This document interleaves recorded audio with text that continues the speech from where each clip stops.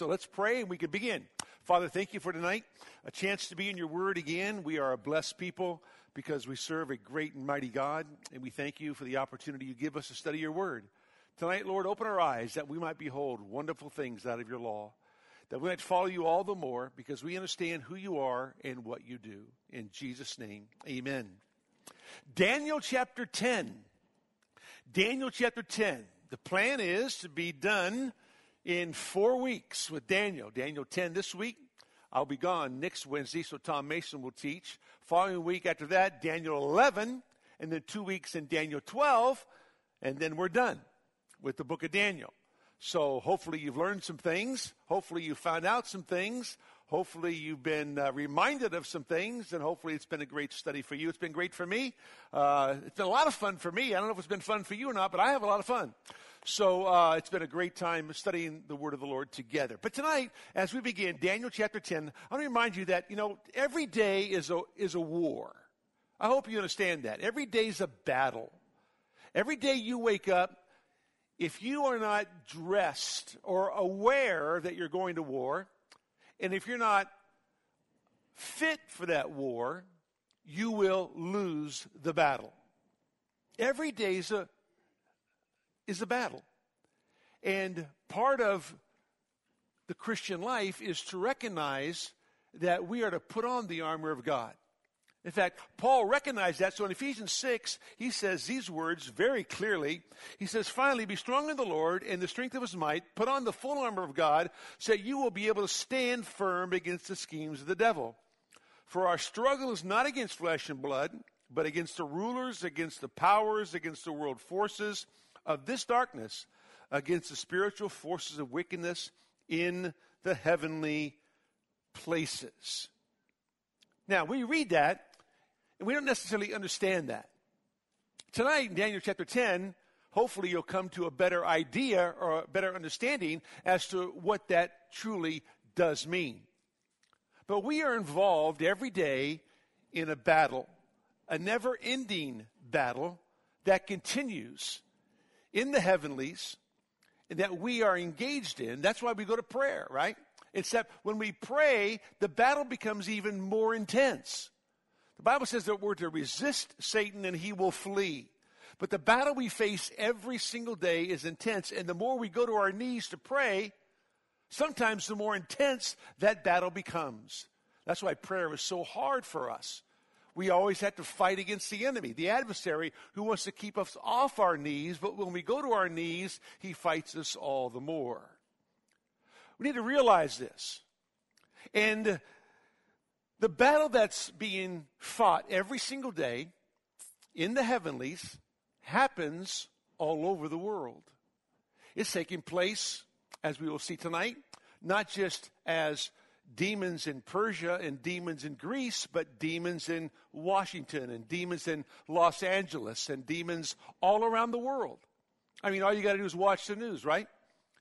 All you do is turn on TV, and you realize that everybody on TV is lying to you. They're not telling you the truth. Why is that? Because Satan is the father of what? Lies. He's the father of lies. And so in John 8, Christ was condemning the religious establishment because they followed the father of lies, Satan, and didn't follow the one true God. And so you realize that even when you turn on the news, and all things coming across through social media, most of it is just not true. And that's because there is a war going on. And those people in the news media are held captive by Satan to do his will. 2 Timothy 2:26. They're held captive by Satan to do his will. And so if he's the father of lies, it is their nature to lie to you about whatever's happening. They'll lie to you about abortion. They'll lie to you about COVID. They'll lie to you about the border. They'll lie to you about Russia. They'll lie to you about everything. And they do it with a straight face, simply because they are taken captive by Satan to do his will. You see, our battle is not against a president, a vice president, a congressman, a governor, a mayor. That's not our battle. Our battle is a spiritual battle. And that's why it can only be won through through spiritual means, through prayer. And so we are called upon to commit everything to the Lord, to pray to him. That's why the Bible says we're to pray for those people who rule over us. Why? Because they've been taken captive by Satan to do his will. And they're going to continue to do the will of their father, the devil, because that's all they know to do. And so tonight in Daniel chapter 10, this is going to become even more clear to you as Daniel realizes that he's involved in as the text says, a great warfare, a great conflict. And that great conflict deals with the spiritual forces of wickedness. And we're going to see what God does in Daniel's life to show him how it is he can trust the Lord God of Israel to take care of him. I'm going to read to you the 21 verses in Daniel 10, and then we'll spend some time talking about them, okay? Daniel chapter 10, verse number 1. In the 3rd year of Cyrus, king of Persia, a message was revealed to Daniel, who was named Belteshazzar. And the message was true and one of great conflict, great warfare. But he understood the message and had an understanding of the vision. In those days, I, Daniel, had been mourning for 3 entire weeks. I did not eat any tasty food, nor did meat or wine enter my mouth, nor did I use any ointment at all until the entire 3 weeks were completed. On the 24th day of the 1st month, while I was by the bank of the great river, that is the Tigris, I lifted up my eyes and looked, and behold, there was a certain man dressed in linen, whose waist was girded with a belt of pure gold of Uphaz. His body also was like beryl. His face had the appearance of lightning. His eyes were like flaming torches. His arms and feet like the gleam of polished bronze. And the sound of his words like the sound of a tumult. Now I, Daniel, alone saw the vision, while the men who were with me did not see the vision. Nevertheless, a great dread fell on them, and they ran away to hide themselves. So I was left alone and saw this great vision, yet no strength was left in me, for my natural color turned to a deathly pallor, and I retained no strength. But I heard the sound of his words, and as soon as I heard the sound of his words, I fell into a deep sleep on my face with my face to the ground. Then behold, a hand touched me and set me trembling on my hands and knees. He said to me, O Daniel, man of high esteem, understand that the words that I'm about to tell you, and stand upright. For I have now been sent to you. And when he had spoken this word to me, I stood up trembling. Then he said to me, do not be afraid, Daniel. For from the first day that you set your heart on understanding this and on humbling yourself before your God, your words were heard, and I have come in response to your words. But the prince of the kingdom of Persia was withstanding me for 21 days. Then behold, Michael, one of the chief princes, came to help me, for I had been left there with the kings of Persia.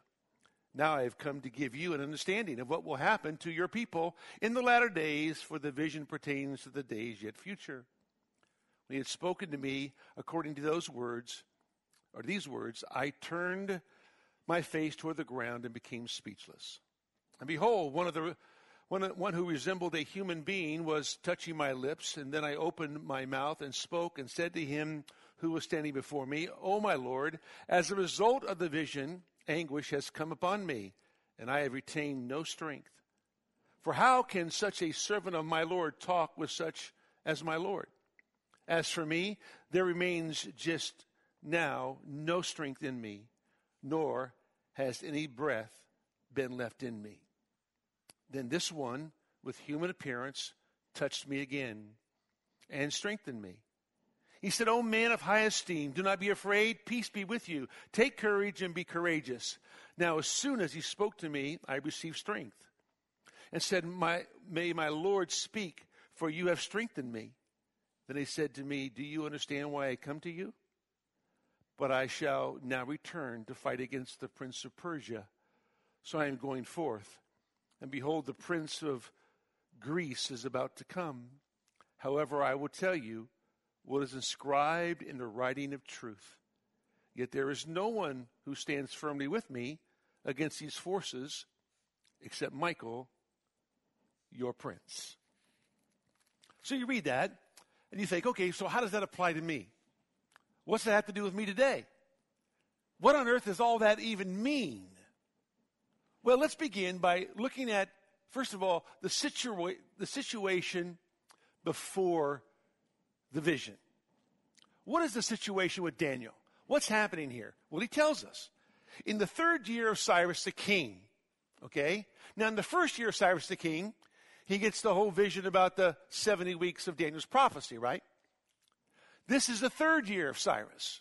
So now, it's been 72 years since the Babylonian captivity, and now, right, Daniel's around 85 years of age. So he's an older gentleman. In fact, he's probably retired. How do we know that? Well, very easily. Daniel chapter 1. Daniel 1, verse number 21 says this. And Daniel continued until the 1st year of Cyrus the king. So Daniel continued in his service from the time he was brought to Babylon until the 1st year of Cyrus the king. Well, this is the 2nd year after the vision. This is the 3rd year, right? So he's probably retired. At 85, you probably need to retire, right? So he's retired. I mean, he's laying back. He's taking it easy. He's prayed. He's asked the Lord what to do. He realizes after reading Jeremiah the prophet that 70 years is pretty much over and the time of his people to go back is here. So he's confessed his sin. He's prayed that God would do a great work. He gets the vision of the 70 weeks of Daniel's prophecy. And in the 1st year of Cyrus the king, he gives a decree for the Jewish people to go back. That's the situation surrounding the vision. Which leads us to point number 2, the lamentation before the vision. And it says these words. A message was revealed to Daniel, who was named Belteshazzar. Now, why did he say that? He said that because he wants you to know that even though he's retired, he's still the same Daniel as was way back in Daniel chapter 1. Same guy who has the same pagan name. Same guy. He wants you to recognize that he's the same one. Nothing's changed. This is who I am. And the message was true and one of great warfare, great conflict. But he understood the message and had an understanding of the vision. Now, this is an overview of what's going to happen next. Daniel chapter 10 is an introduction to the vision. Daniel 11 is the revelation of the vision. And Daniel 12 is the conclusion or summation of the vision. So it's along, there are 4 visions in Daniel, right, that he receives. This is the 4th one. It covers 3 chapters. And so it's going to take him to the latter days of Israel's history. It's going to take him from his day to the tribulation period, as we will see in weeks to come. And so he receives this vision, and verse 1 is an overview of all that's happening. And so he lets you know that he receives something. It's all about great warfare. It's all about great conflict. So where's the conflict? The conflict is in the heavenlies. The conflict is a spiritual battle. It says, in those days, I, Daniel, had been mourning for 3 entire weeks. Why was he mourning? What was he lamenting? Well, we know from the book of Ezra that when Cyrus gave the decree to go back, the Bible tells us, of all the Jews in Babylon, only 42,600 of them went back. And this would cause Daniel to mourn. Why? They've been in captivity for 70 years. You would think they would want to get back to the promised land. You think they want to get back to that which God had called them to be, right? You think they want to leave where they were, having been taken captive, been in captivity for 70 years, that they would want to go back and go home, right? But they had become Babylonialized. they become so ingrained in Babylon, so in tune with Babylonian culture, they have come to rest at ease in comfort in Babylon. Even though it was their captivity, they had been there for so long. They've had children, they've had grandchildren, and the numbers of them were growing. And so when it finally came time to go back, Daniel's saying, look, we can all go back. This is great. And so he's sitting there watching them pack up and watching them leave. And he's saying, well, why didn't Daniel go back? Not because he was too old, because he was going to stay and continue to motivate people to keep going back. But he realized that people weren't going. 2 years later, they're not leaving. They're still there. And the tears of joy that he had when he saw everybody packing up, going back to Jerusalem, going back to rebuild Jerusalem, and all the joy as he waved goodbye to his friends and all those fellow Israelites, he realized that for the majority of them, they stayed back. And it caused him to weep and to mourn. He began to fast. Didn't eat tasty foods. That's the good food, right? No wine. Put no oil on his skin, and he would use oil because of the damage of the sun and the wind, all that was there. Didn't do anything for 3 weeks. And he began to pray and seek the face of God. That's what Daniel does. Daniel 9, he prays, and he gets an answer the same day, right? He gets the answer in less than 3 minutes. Now he prays. It's been 3 weeks and no answer. You ever been there? Sure you have. We've all been there, right? And so he keeps praying, but trying to figure out why these people aren't going back. Why they want to stay in Babylon. Why they want to be there. Why not go back to their homeland, the promised land, the land of Canaan? Well, they become so prosperous where they were, so comfortable where they were, they didn't want to leave. And it caused Daniel to mourn. And so it says, I lifted up my eyes and looked, and behold, there was a certain man, verse number 5, dressed in linen. He began to pray. He began to weep. And the Bible says, on the 24th day, verse number 4, the first month, while I was by the bank of the great river that is the Tigris, I lifted up my eyes and looked, and behold, there was a certain man dressed in linen, whose waist was girded with a belt of pure gold of Uphaz.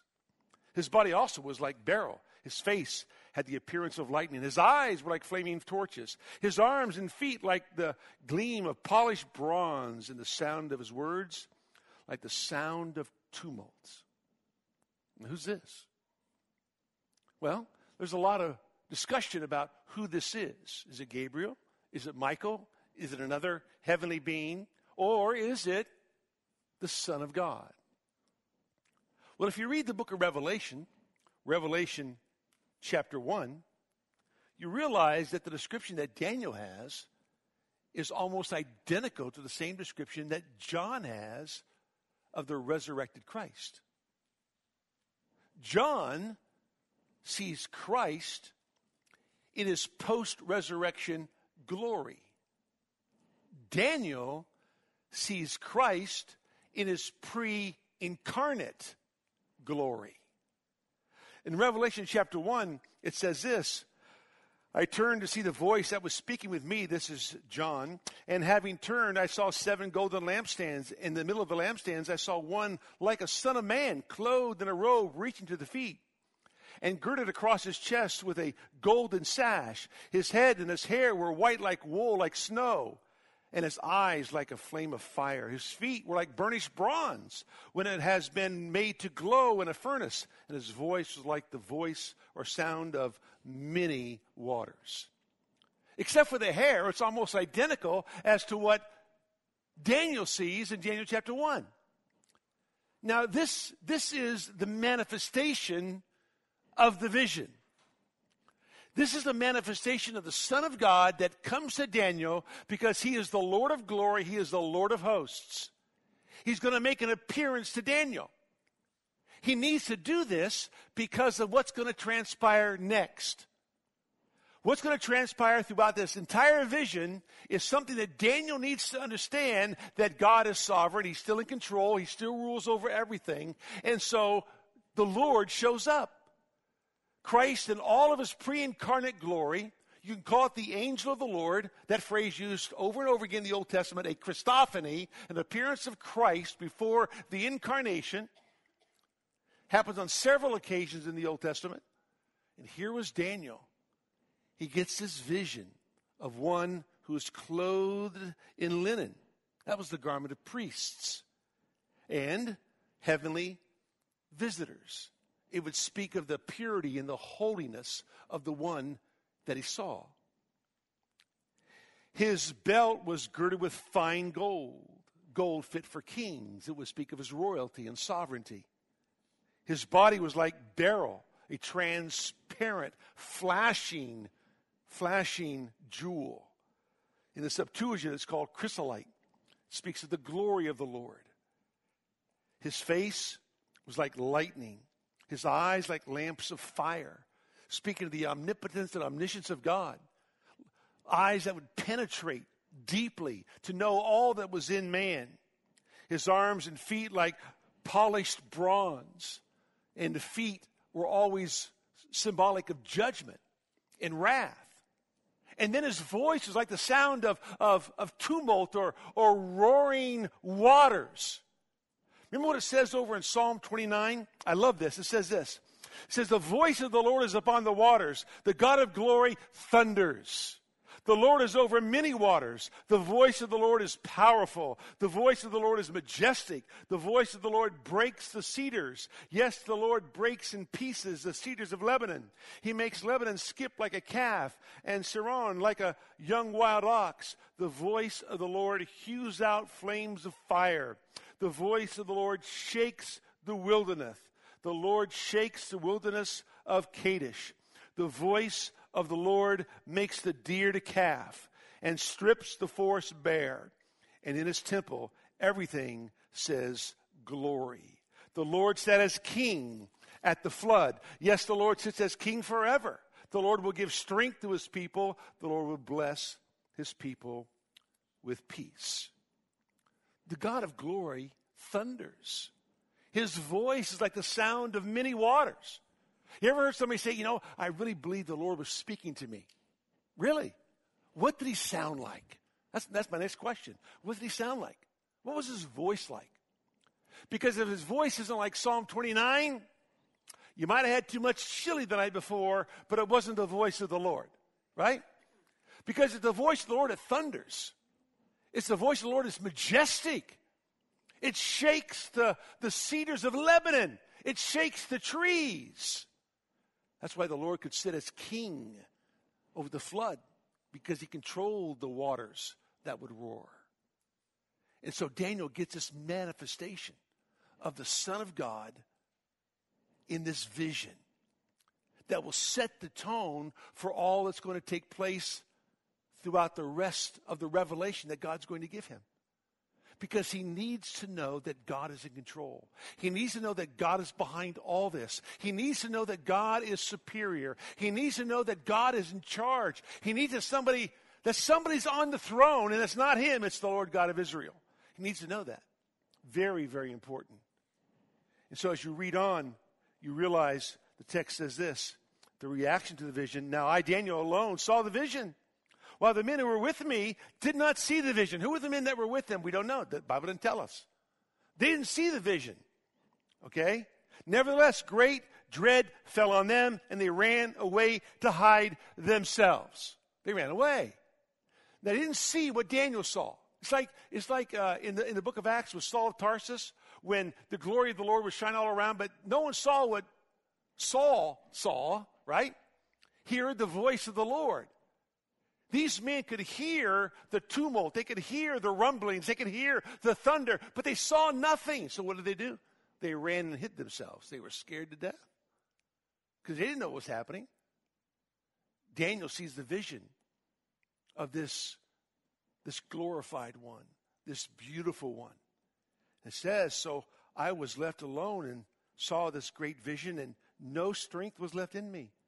for my natural color turned to a deathly pallor, and I retained no strength. But I heard the sound of his words, and as soon as I heard the sound of his words, I fell into a deep sleep on my face, and my face to the ground.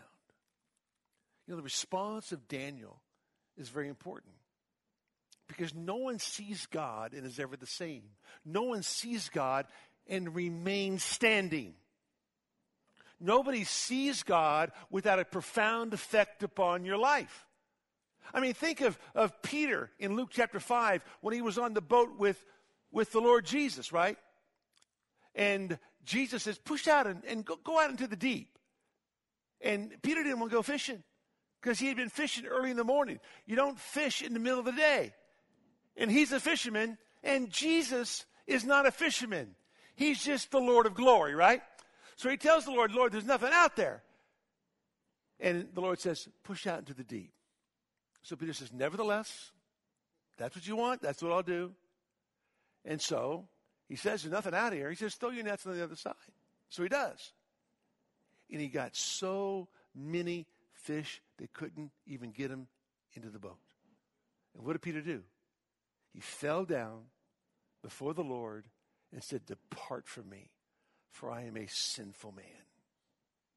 He recognized the power of Almighty God. Isaiah. And Peter was a godly man. Isaiah was a godly man.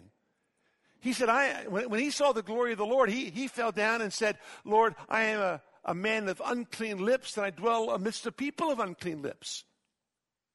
Job was the most blameless man that ever existed. And when he saw God, he would repent in dust and ashes. In Revelation 16, the unbelievers will run away from the Lamb who sits on the throne and beg rocks to fall upon them that they don't have to face that Lamb, that they might die. You see, to have an encounter with the living God speaks volumes. And here's Daniel. The people that were with him, they fled, they ran, they hid. Daniel fell to his face to the ground. And all of his strength was drained from him. He was completely pale, completely weak, because of the majesty of the Son of God. As you read on, you begin to understand the explanation of the vision. And it says this, then behold, a hand touched me and set me trembling on my hands and knees. Now, I think the vision goes away. The vision of the Lord goes away, and the Lord sends an angel. Now, why do I say that? Well, first of all, he sees the vision, but this person actually touches him, right? And we know that the Lord, back in Genesis chapter 18, when the Lord came with two other angels, and that was the pre-incarnate Christ, and he came as a Christophany to Abraham and to Sarah. Those two angels that were with them would be dispatched to Sodom and rescue Lot and his family, right? And so it's not new for angels to come with the Lord. And so it says in verse number 10, then behold, a hand touched me and set me trembling on my hands and knees. He said to me, O Daniel, man of high esteem. I love that because this is the second time it says it. It says it 3 times, twice in this chapter and one in chapter 9. So the heavenly beings know that Daniel is a man of high esteem. They know that he is greatly beloved. They know that he is precious. How do they know that? They're not omniscient. They know it because God has told them that. And they come to him and say, oh, Daniel, man of high esteem, understand the words that I am about to tell you and stand upright. Get what I'm going to say and stand up, Daniel. For I have now been sent to you. And when he had spoken the word to me, I stood up trembling. He was still trembling. The effects of the vision were still with him. He was still a trembling man. Now remember, he's not 25, he's 85. He's not the youngest whippersnapper around. So he's getting older in years. And he is completely depleted of any strength. But the angel says, get up. So he begins to make his way to his hands, make his way on his knees, and he gets up trembling. Then he said to me, do not be afraid, Daniel, For from the first day that you set your heart on understanding this and on humbling yourself before your God, your words were heard, and I have come in response to your words. Okay? So from the very first day you began to pray, this is not Daniel 9, this is Daniel 10, in the 3rd year of Cyrus. When you began to pray 3 weeks ago, I heard. It says this, but the prince of the kingdom of Persia was withstanding me for 21 days. So the moment you began to pray, I heard. And I wanted to get here, but I couldn't get here. Because the prince of Persia is not a man. It's a demon. How do we know that? 3 times Satan in John's gospel is called the prince of the power of the air. Right? That's what Satan's called. This is the prince of Persia. He's been wrestling with the prince of Persia. He's soon going to have to wrestle with the prince of Greece. Because Greece is the next kingdom power. There was Babylon, Medo-Persia, then Greece. But he was wrestling. Why? Because whoever this demon was that was wrestling with him, it wasn't a man. Why? Because you don't need an angel to wrestle with a man. You need an angel to wrestle with an angel. Right? And so he's trying to keep this angel from coming and giving the truth about the future to Daniel, so Daniel then can speak it to the people of Israel, write it down, and you and I can have it today. How do I best hinder the truth from being exposed? How do I keep the truth hidden so no one knows what's going to happen next? Because once you begin to see Daniel chapter 11 and Daniel chapter 12 and the horrific history of Israel and all that's going to happen in their lives as it begins to unfold during the tribulational period, you begin to realize this is an incredible vision. And God is saving the best for last. But he appears to Daniel because he wants Daniel to know that all this is under his control. It's going to be okay. And he dispatches angels to Daniel's assistance. And this angel says, I wanted to get here earlier. I couldn't. I was engaged in battle. Why? Because as there are demonic forces in places like Persia, in places like Greece, whether it be Rome, whether it be Jerusalem, United States, Russia, there are holy angels as well as fallen angels. And there's a battle that's happening. And that battle is to keep truth from being exposed. To keep truth hidden from the ears of man.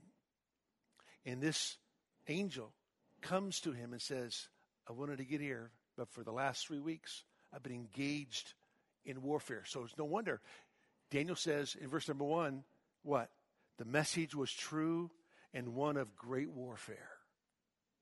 Great warfare. And it was.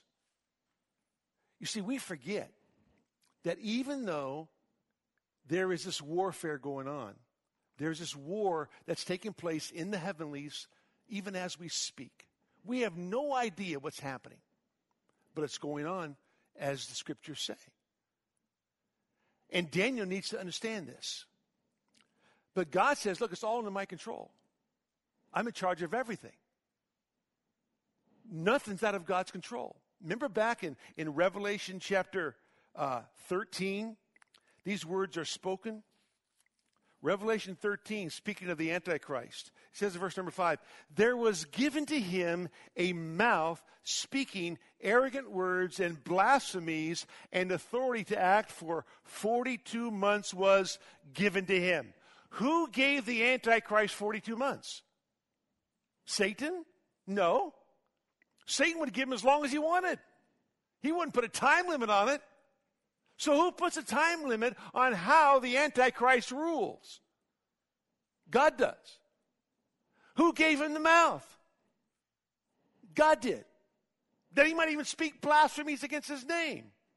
And then it says in verse number 7, it was also given to him to make war with the saints and to overcome them, and authority over every tribe and people and tongue and nation was given to him. Who gave him the power? God did. Because God is orchestrating all events in history. He's in charge. He's bringing about his great purposes. God knows exactly what he's doing.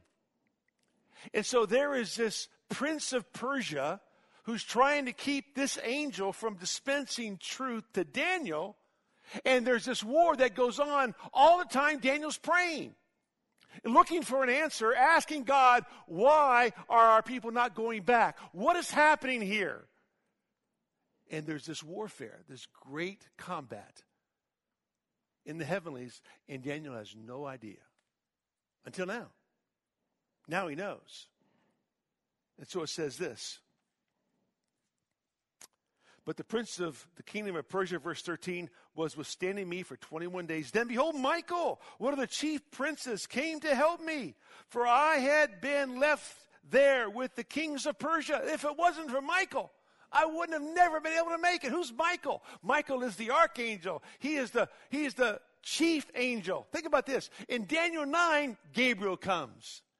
In Daniel 10, it's about Michael. And Michael is mentioned 5 times in Scripture, 3 in the Old Testament, book of Daniel, 2 in the New Testament, Jude 9 and Revelation 12. Right? Michael's warrior angel. Gabriel's messenger angel, but Michael is warrior angel. And the angel says, look, I'd have been there even now if Michael hadn't come and rescued me. If Michael hadn't come and helped me. Because Michael's the one who throws Satan out of heaven in Revelation 12. Throws him down to the earth. Why? Because that's where Satan is. Accusing the brethren day and night. Where? Before the throne of God. That's why we have, as John says, an advocate, a defense attorney. Why do we have a defense attorney in heaven? Because we have an accuser in heaven. That's why. And so in Revelation 12, Daniel casts him out. See, well, I thought Satan was already cast out of heaven. Yes, he was morally, but not geographically. But he'll be cast out of heaven geographically in Revelation 12. Remember Job 1? Talking about Job in September. In Job 1, what does Satan do? He comes before the throne of God.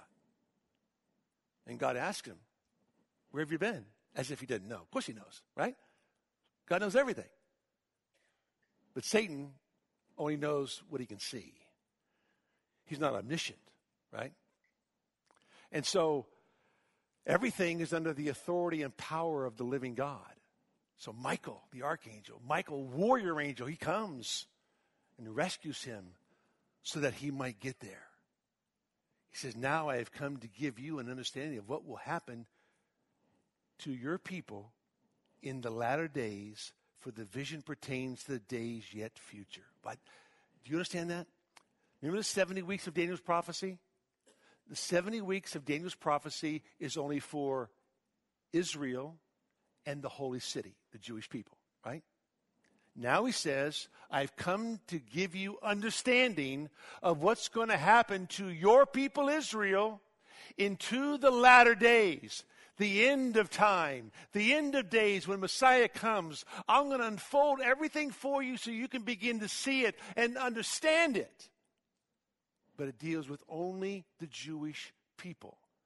It doesn't deal with the Gentile people. Do you know that 70% of the Bible is a story about Israel? Did you know that? 70% of the Bible is the story of Israel. If you don't understand Israel, you will never get prophecy. Because prophecy surrounds Israel. 2,566 times Israel is mentioned by name. 2,566 times. The only thing mentioned more than that by name, God. Because Israel, as the Bible says, 644 times are called the children of Israel. The Bible 108 times says the Lord is the Lord of Israel. 200 times it says that our Lord is the God of Israel. Everything in the Scriptures points you back to Israel. That's why there's 70 weeks of prophecy dealing with your people and the holy city. We talked to you about those first 69 weeks. There's 1 week left. It's coming. It'll be the tribulational period. That 70th week will unfold for us in chapter 11. You'll begin to understand it all the more. And now he says, this vision, again, it's for your people into the latter days, so you understand this. You see, this is something that's very important for people to understand. Everything in the world centers around one piece of real estate, and that's Israel. Everything does. Nothing else really matters except Israel. And God protects Israel. God preserves Israel.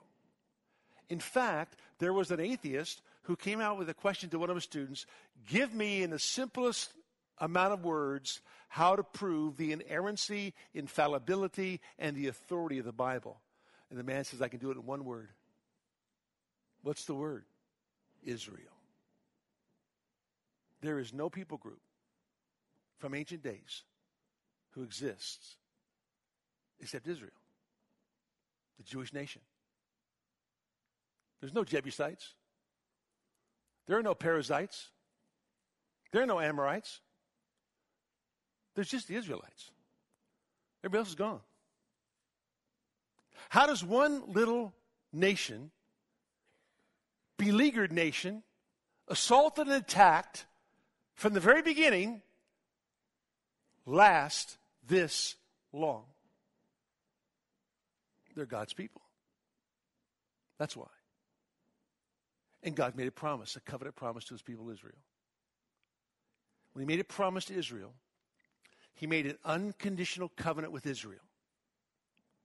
So no matter what happens to Israel, whether they disobey or whether they obey, the covenant that God made with Abraham in Genesis 12, 15, 17, repeated again in Genesis chapter 28, that he made with Jacob.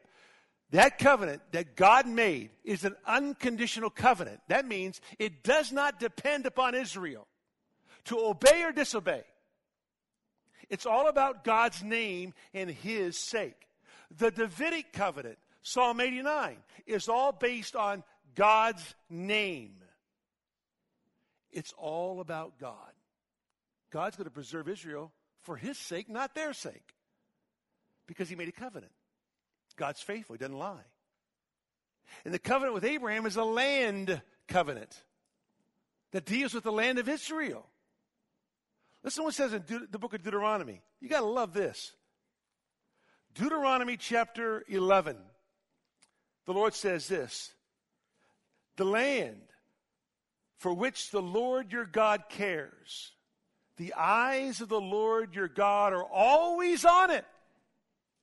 From the beginning even to the end of the year. God's eyes are always on one land, Israel. Never says that God's eyes are on America. God's eyes are on Russia.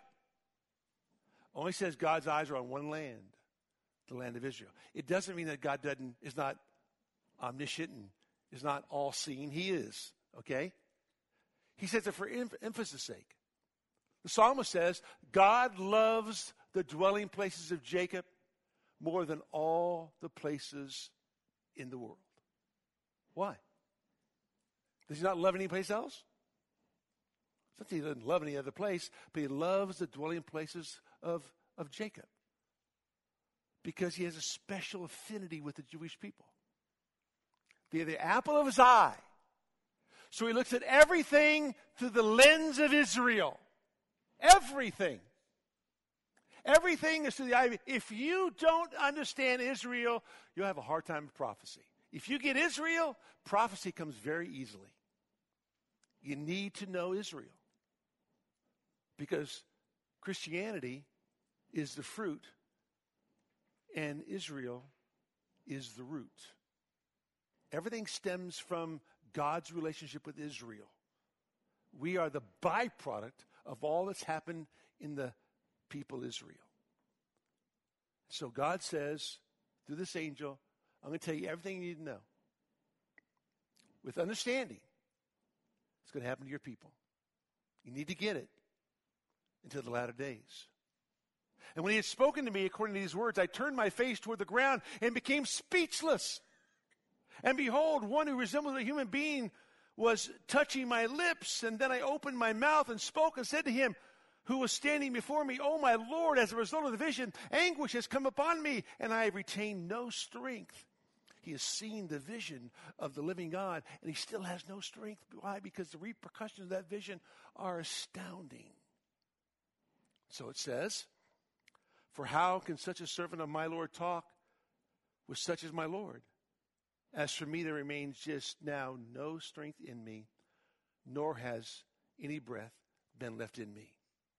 Then this one with human appearance touched me again. 3 times the angel touches him. 3 times he reaches down. Look what he says. "O man of high esteem." He's going to reassure Daniel one more time. "Daniel, you are greatly loved. You are so precious in the sight of God." You got to know who you are, Daniel, how God views you. 3 times he's called highly esteemed. Abraham was called a friend of God. John was called the disciple whom Jesus loved, right? Mary was called one who was favored by God. But Daniel, he was highly esteemed before God. And it's said 3 times in 2 chapters. Because Daniel needs to understand where he stands with the true and living God. So, he says, "Do not be afraid. Peace be with you. Take courage and be courageous." Now, as soon as he spoke to me, I received strength and said, "May the Lord speak, for you have strengthened me." Then he said, "Do you understand why I came to you? Do you understand why I'm here, Daniel?" Of course, it's a rhetorical question, right? "But I shall now return to fight against the prince of Persia. So I'm going forth, and behold, the prince of Greece is about to come. I got to go back and do what I do. I got to go back and engage in battle. I got to engage in the great conflict. And when I'm done with that, guess what? Greece is going to rise to power, and I got to engage in conflict with the prince of Greece as well. It's a never-ending battle, Daniel. And that's what I'm going to do. However," verse 21, "I will tell you what is inscribed in the writing of truth." You understand that? I'm going to tell you, listen, what's already been written down. I'm going to tell you what the divine God of the universe has already recorded. This is what's going to happen. In other words, the sovereign God is so in charge of all things, he's written it all down. It's called the writing of truth. I'm going to discharge to you everything that's been written down so that you'll get the truth for the future. So what I'm going to show you, what I'm going to tell you in chapter 11 and 12 is all true. It's been written down by the divine God of the universe, and there are no way is it ever going to be altered. It's never going to be changed because it was written down in eternity past. And I'm going to reveal it to you. "Yet there is no one who stands firmly with me against these forces except Michael, your prince." Michael, your prince. He's the one who stands with me. He's the one who fights with me. And all this is about how God is going to fight for his people. Listen, God has protected Israel for centuries behind an onslaught of assault. God has protected them and watched over them. And they have turned their back on him. They've apostatized the faith. They have rebelled against him. They've committed idolatry and immorality. They've rejected him. But God, because of his faithfulness, because of his forgiveness, and because of his foreknowledge, he will not ever forsake Israel. Why? Because it's all a part of the entire plan. And the plan continues on. God has promised so much to them. Listen to this. So rich, so true, so pure. In the book of Ezekiel, the 37th chapter. Listen to this. My servant David will be king over them. Now remember, David's already dead. It's the book of Ezekiel.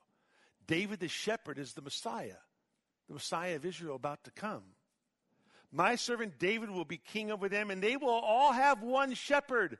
And they will walk in my ordinances and keep my statutes and observe them. Who's that? That's Israel. Are they doing that now? Nope. They will live on the land. What's it say? They will live on the land. When? When my servant David rules. They will live on the land.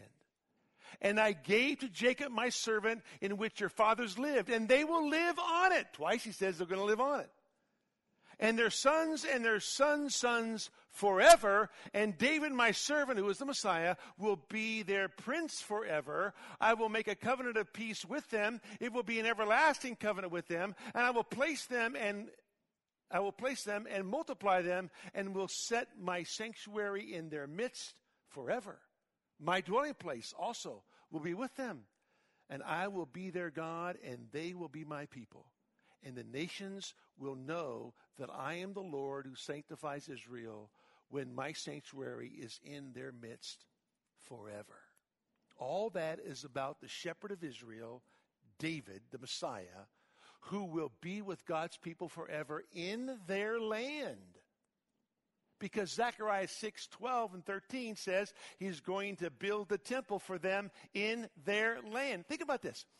Do you think that the Old Testament prophets were all millennial?